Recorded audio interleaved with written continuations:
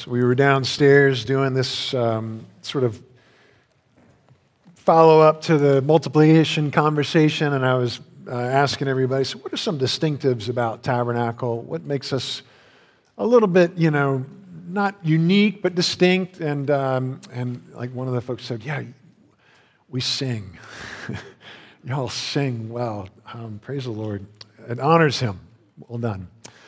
Hey, we're in Hebrews 13. You've been standing for a while, so keep your seats. We're finally in chapter 13. This is the home stretch, and I want to read the first 6 verses. It's you're going to hear very, very clearly sort of the pivot from what we believe, what we're being called to believe and ascribe to really what we're supposed to do in light of the truths of the gospel. So this is an earful of so what, right? Like this is the so what of the gospel. Here's what the gospel calls us to do. Let brotherly love continue. Do not neglect to show hospitality to strangers, for thereby some have entertained angels unawares. Remember those who were in prison, as though in prison with them, and those who are mistreated, since you also are in the body. Let marriage be held in honor among all, and let the marriage bed be undefiled, for God will judge the sexually immoral and adulterous. Keep your life free from the love of money, and be content with what you have, for he has said, I will never leave you nor forsake you. So we can confidently say, the Lord is my helper. I will not fear what can man do to me. Let me pray for us. Lord, we give you thanks for the revelation of Jesus Christ. Help us to hear it, receive it, and take it to heart. Lord, may it change us. May it make us more and more disruptive as your kingdom disrupts us. In Jesus' name, amen. All right, a lot of okay, now here's what life in the kingdom looks like. And so I want to break this into just 2 parts as we prepare to come to the Lord's Supper. The fact that we have a God who disrupts our views of what he's like. There's a disruptive divinity that comes to us through the gospel. And that disruptive revelation of who God is, once we receive that, once we take it to heart, once we live in light of that, it makes us disruptive disciples. Men and women and young men and young women and children who are not going with the status quo, but are going against that and living lives that are in contrast to the world, and that's disruptive to the world, right? So, disruptive divinity, disruptive disciples. Let's just back up for a second. We had last week Bailey was here. Bailey Wagner, who's the new RUF pastor at JMU. I was excited for him to preach because I have a new JMU student at home. Woohoo! Go Dukes and Lydia.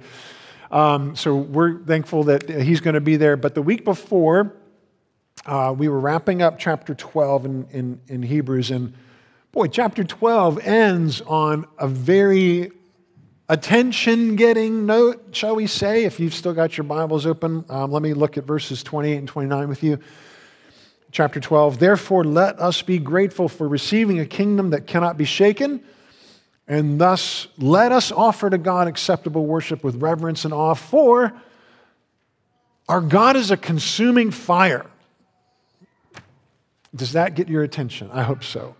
Our God is a consuming fire, right? And then you get to these verses and we come across things like in verse 4 where it says, let marriage be held in honor among all and let the marriage bed be undefiled, for God will judge the sexually immoral and adulterous. God is not to be trifled with, right? Like I thought about calling this section dangerous divinity, but I went with disruptive divinity. Dangerous gets your attention, right? Like we were talking about that 2 weeks ago, but it needs some qualifiers. I like disruptive divinity better because when we say God's dangerous, it maybe makes people think that he's harmful. Well, he's not, he's dangerous in a good way, right? Like nothing that is good, nothing that is pure, nothing that is lovely, nothing that is holy, nothing that is beautiful will ever feel threatened by the holiness of God. God is only a threat. He's only dangerous to what is unholy. But in that sense, yes, God is dangerous. God is a consuming fire. And let's not miss the reality that Jesus was considered dangerous to the established powers, political powers and religious powers. So much so, Jesus was such a big threat to them that they had to kill him. They had to get rid of him because they could not abide any disruption to that status quo, politically, religiously, etc. So God comes to us as this consuming fire and disrupts our view of divinity. He is not a nice, domesticated grandfather in the sky whose job it is to just be tolerant and turn a blind eye to everybody's sins and just, pat everybody on the bum and usher them into some, happy little kingdom at the end of time. That's not his job. That's not the God of the Bible. The God of the Bible is a consuming fire. His divinity disrupts the status quo. It disrupts the worldly ideas of who God is and who we are. And he disrupts us in a good way. Hebrews ends chapter 12 with quoting from Deuteronomy 4, our God is a consuming fire. And some of the ways that he disrupts our view of divinity we see in the so what of chapter 13. Like here you get in verse 2 this comment about do not neglect to show hospitality to strangers, for thereby some have entertained angels unawares. And so here's something that shows us, that disrupts our view of how God reveals himself to people. Like what does that mean? That there are times when people are doing something kind for a stranger, welcoming an alien in, somebody who needs help, and they show them that hospitality. And what in fact they're doing is they're showing hospitality to God's representatives, to an angel, to a supernatural messenger. And then, so this gets disruptive to us. Now we're going, wait a minute, what do you mean?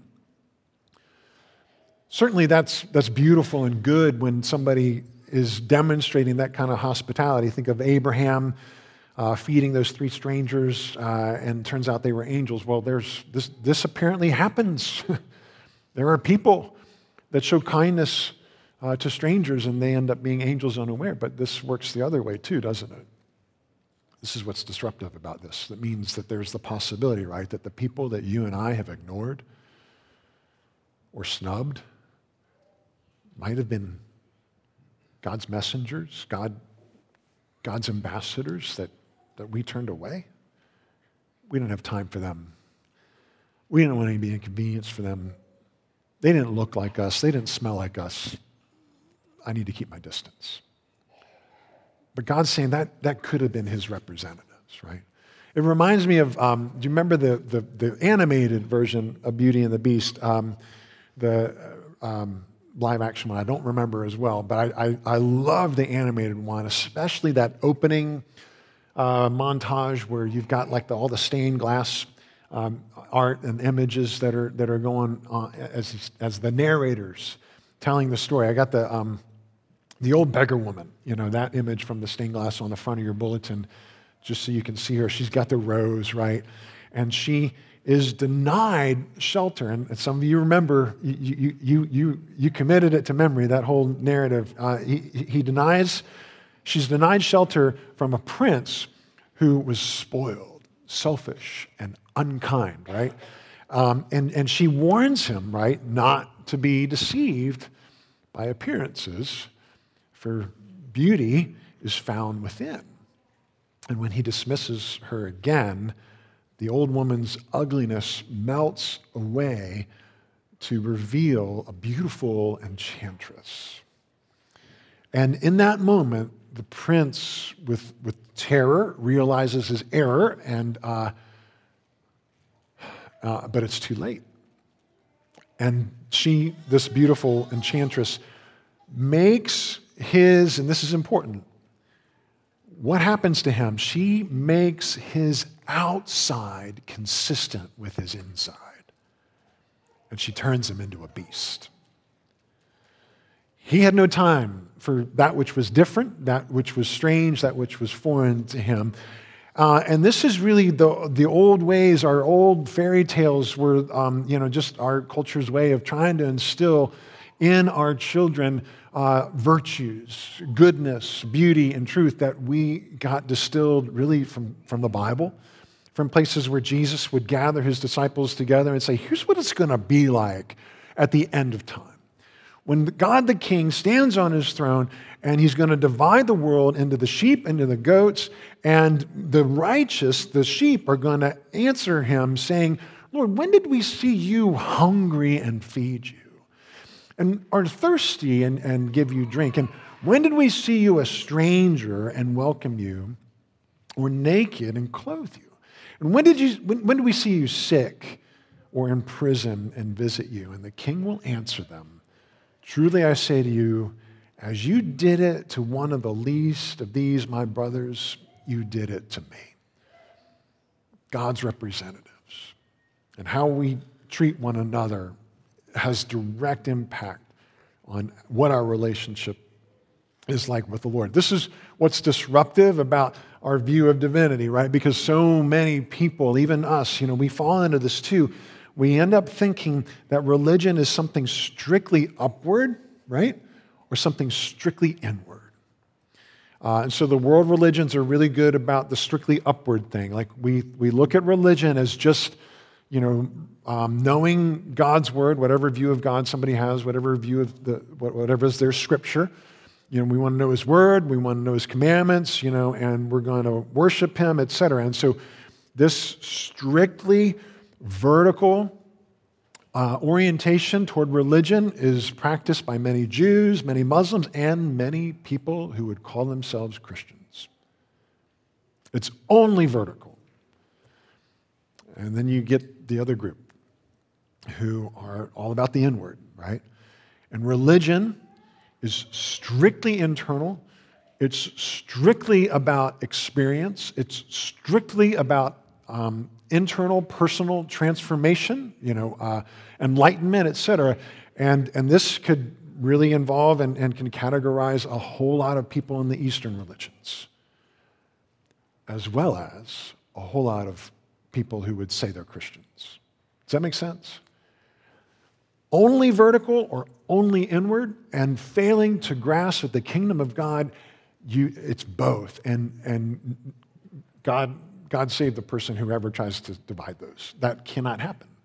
You've got to have both, because this is how God relates to us. Let's not forget that the revealed religion of the Bible describes something that is not only upward and inward, but it's also outward.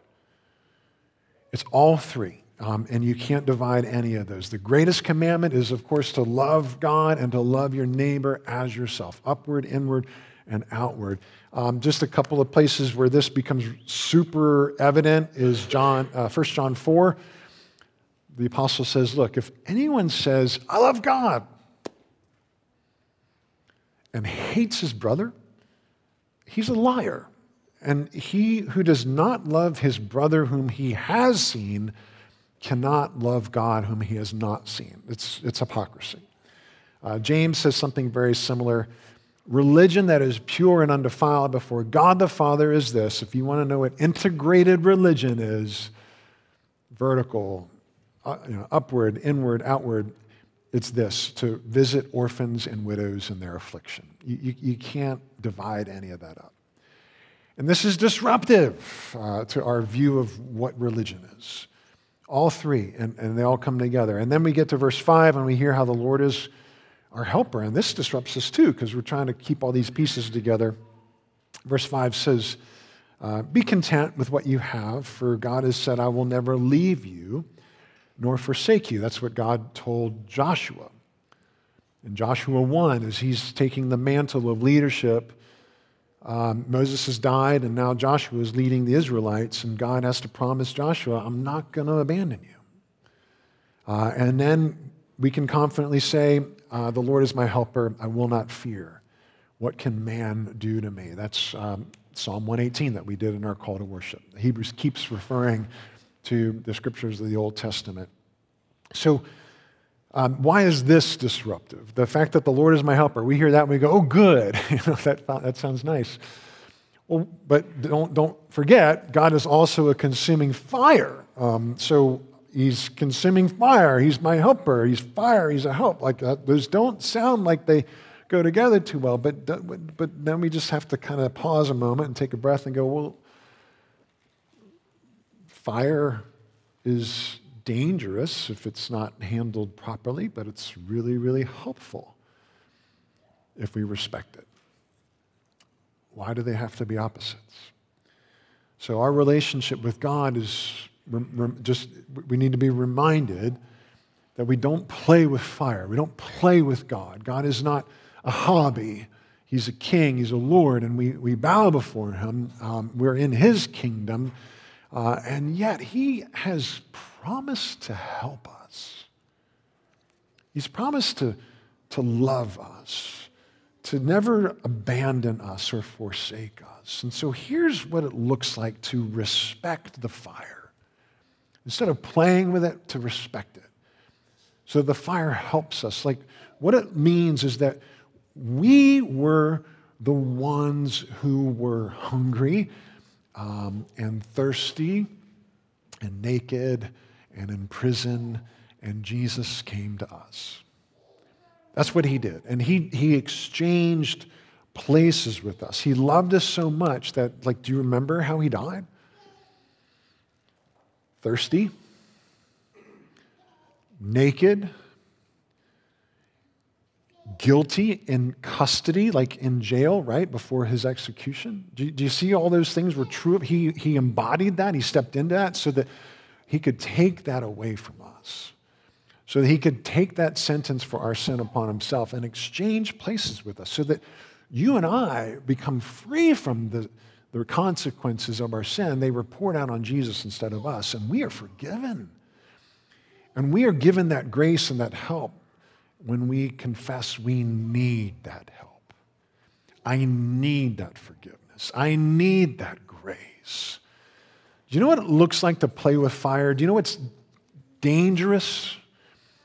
Is some of you have heard this, probably most of you, and some people, this is what's super dangerous. Some even think that what I'm about to say isn't here.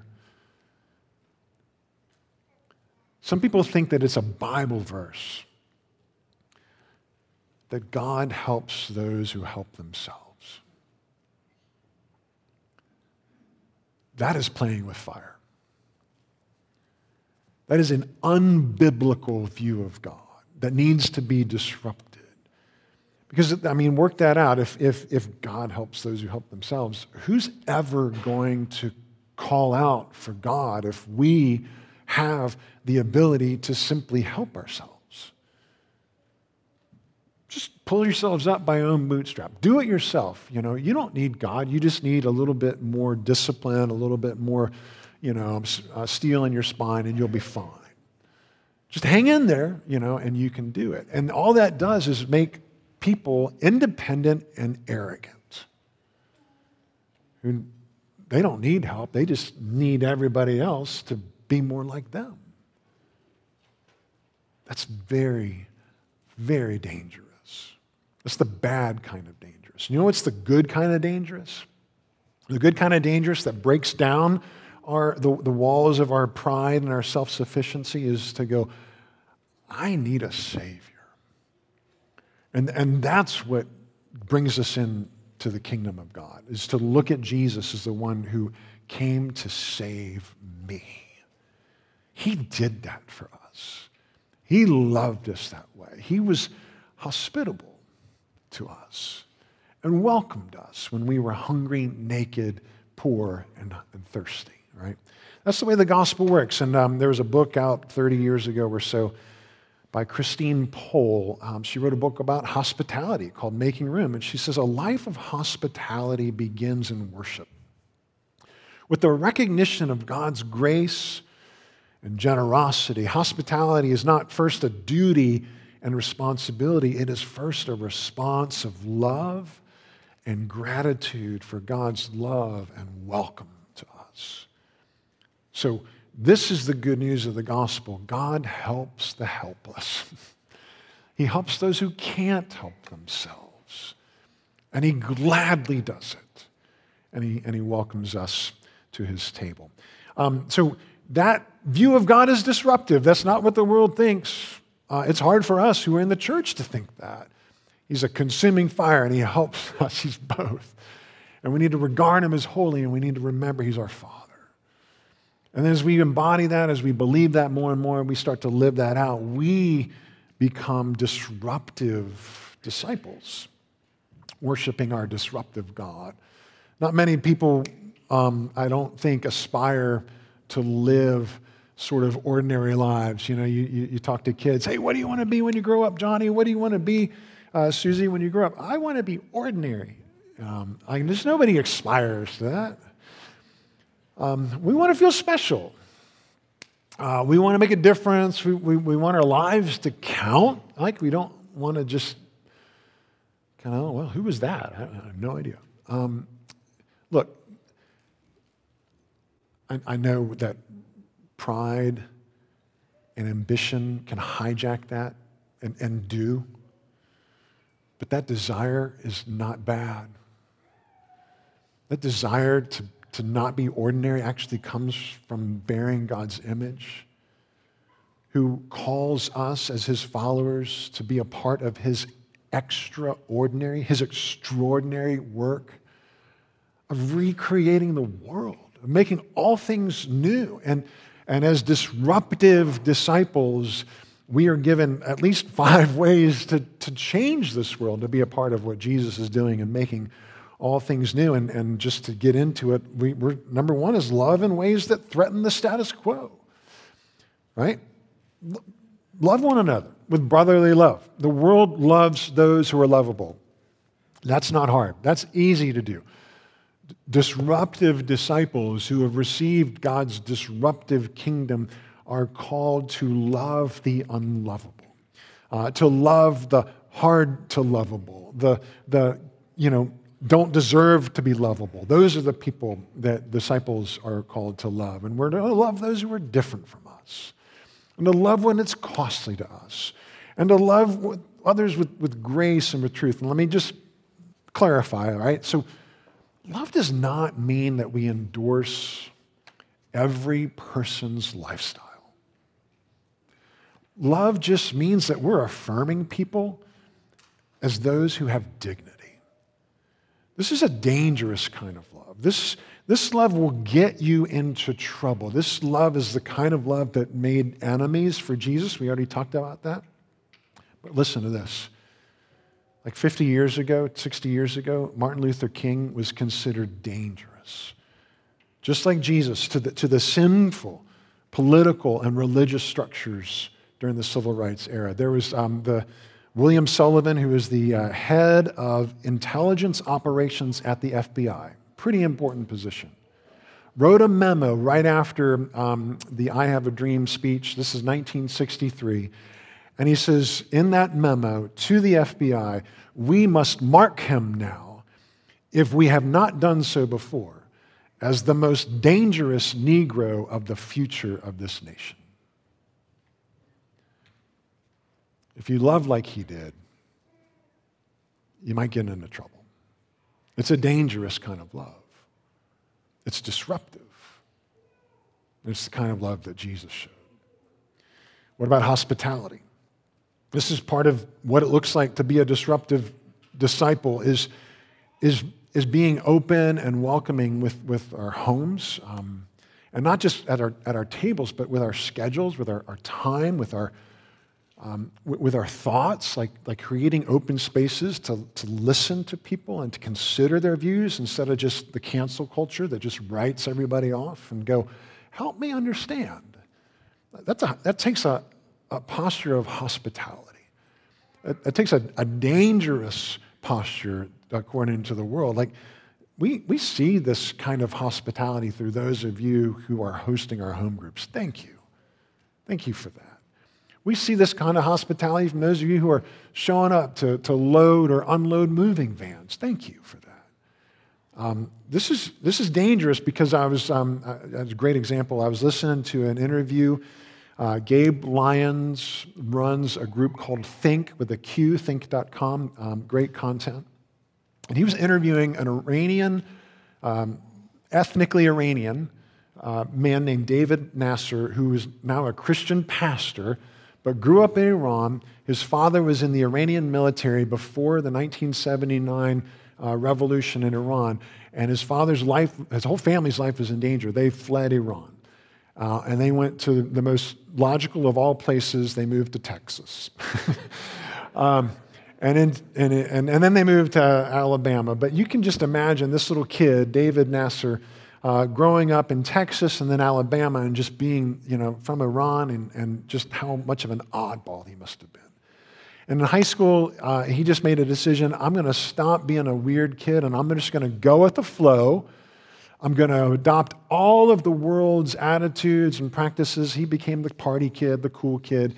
And then his dad, who now owned a restaurant in Alabama, had a day when he was short-staffed and they're in the weeds at the lunch rush. And if you've ever been in food service, you know what it's like to be in the weeds. And none of the food's coming out of the kitchen. None of the tables are getting their orders taken. And this group of people that's sitting at a table, they get up. And instead of getting up to leave, and maybe cuss out a server or two on the way out, they get up and they start helping. They start helping in this restaurant. They can see what's going on, and they start taking orders, and they start bussing tables, and they go back to the kitchen. What can we do to help? And they do this for the next 2 weeks. They just show up, and they volunteered in order to help this Iranian restaurant owner. And then, David, who's in high school, has some friends, and they invite him to church. And David says, well, I can't go to church. We're Muslims. I said, no, come to our youth group. It's pretty cool. And he's like, my dad's not going to let me go, but I'll ask him anyway. And so he goes into his dad's room, and he knows exactly what his dad's going to say. No, you are a Muslim. You cannot go to church. And instead of that hard line, his dad says, well, what church? And David says, so-and-so church. Those are the people that helped me in the restaurant. They were from that church. You go to that church. And David became a Christian. And then 2 months later, his sister became a Christian. And a few months after that, his brother, as Downs, became a Christian. And then his mom became a Christian, and his dad, the militant, Muslim, proud Iranian father, bowed his knee to Jesus. And David says after that, he says, my story is one of traumatic hostility, and then it got hijacked by traumatic hospitality. Dangerous hospitality. Just going to keep going here. Visiting prisoners is disruptive. When we care for those who are in bondage, it disrupts the status quo. It pushes against darkness. And we do this not only visiting prisoners in jail, literally, but you do this by visiting those who are in bondage to addictions. And you do this by visiting those who are in bondage to disease and decay. And you do this by visiting those who are in bondage to loneliness. And there's some places, obviously, where this overlaps with hospitality. But if you want to do this literally, I'll give you one really practical way to do it. John Miller is a member of Tabernacle and has been for the past 5 or 6 years. 6 years, yeah. Because 6 years ago was also the anniversary of his incarceration. He's serving a 30-year sentence for something that's unspeakable. He did something terrible. He did something God hates. And John repented. And he's a new creation. Only God knows his heart. I don't know any of your hearts, but you know what I know? I know what you say, and I know what you do, and you know what I say, and you know what I do, and I know what John says, and I know what John does, and I can testify to what looks a whole lot like the fruit of repentance. And I count him my brother, and many of you do too, and many of you write him, and you visit him, but if you don't know who he is, he's a member of this church. You can write him. You can visit him, literally, at Buckingham Correctional Center. You can go, it takes a little bit of effort, but you can go visit those in prison. You can visit John Miller, one of your brothers here at Tabernacle. 26 years from now, if they don't amend the parole laws in Virginia, he'll need a church family to come home to. It's a long time from now.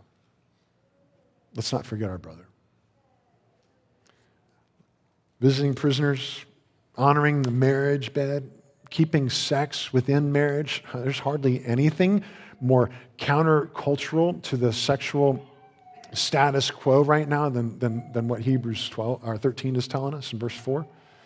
Being a dangerous disciple, let me be clear, is not an excuse for us to be judgmental and angry, but it does mean that we have to hold the line on God's good purposes for marriage and for sex. Lastly, being a disruptive, dangerous disciple means keeping your life free from the love of money. Don't live for it. Don't hoard it. Our money is U.S. currency, to be sure, but you know what it is fundamentally? It's kingdom currency.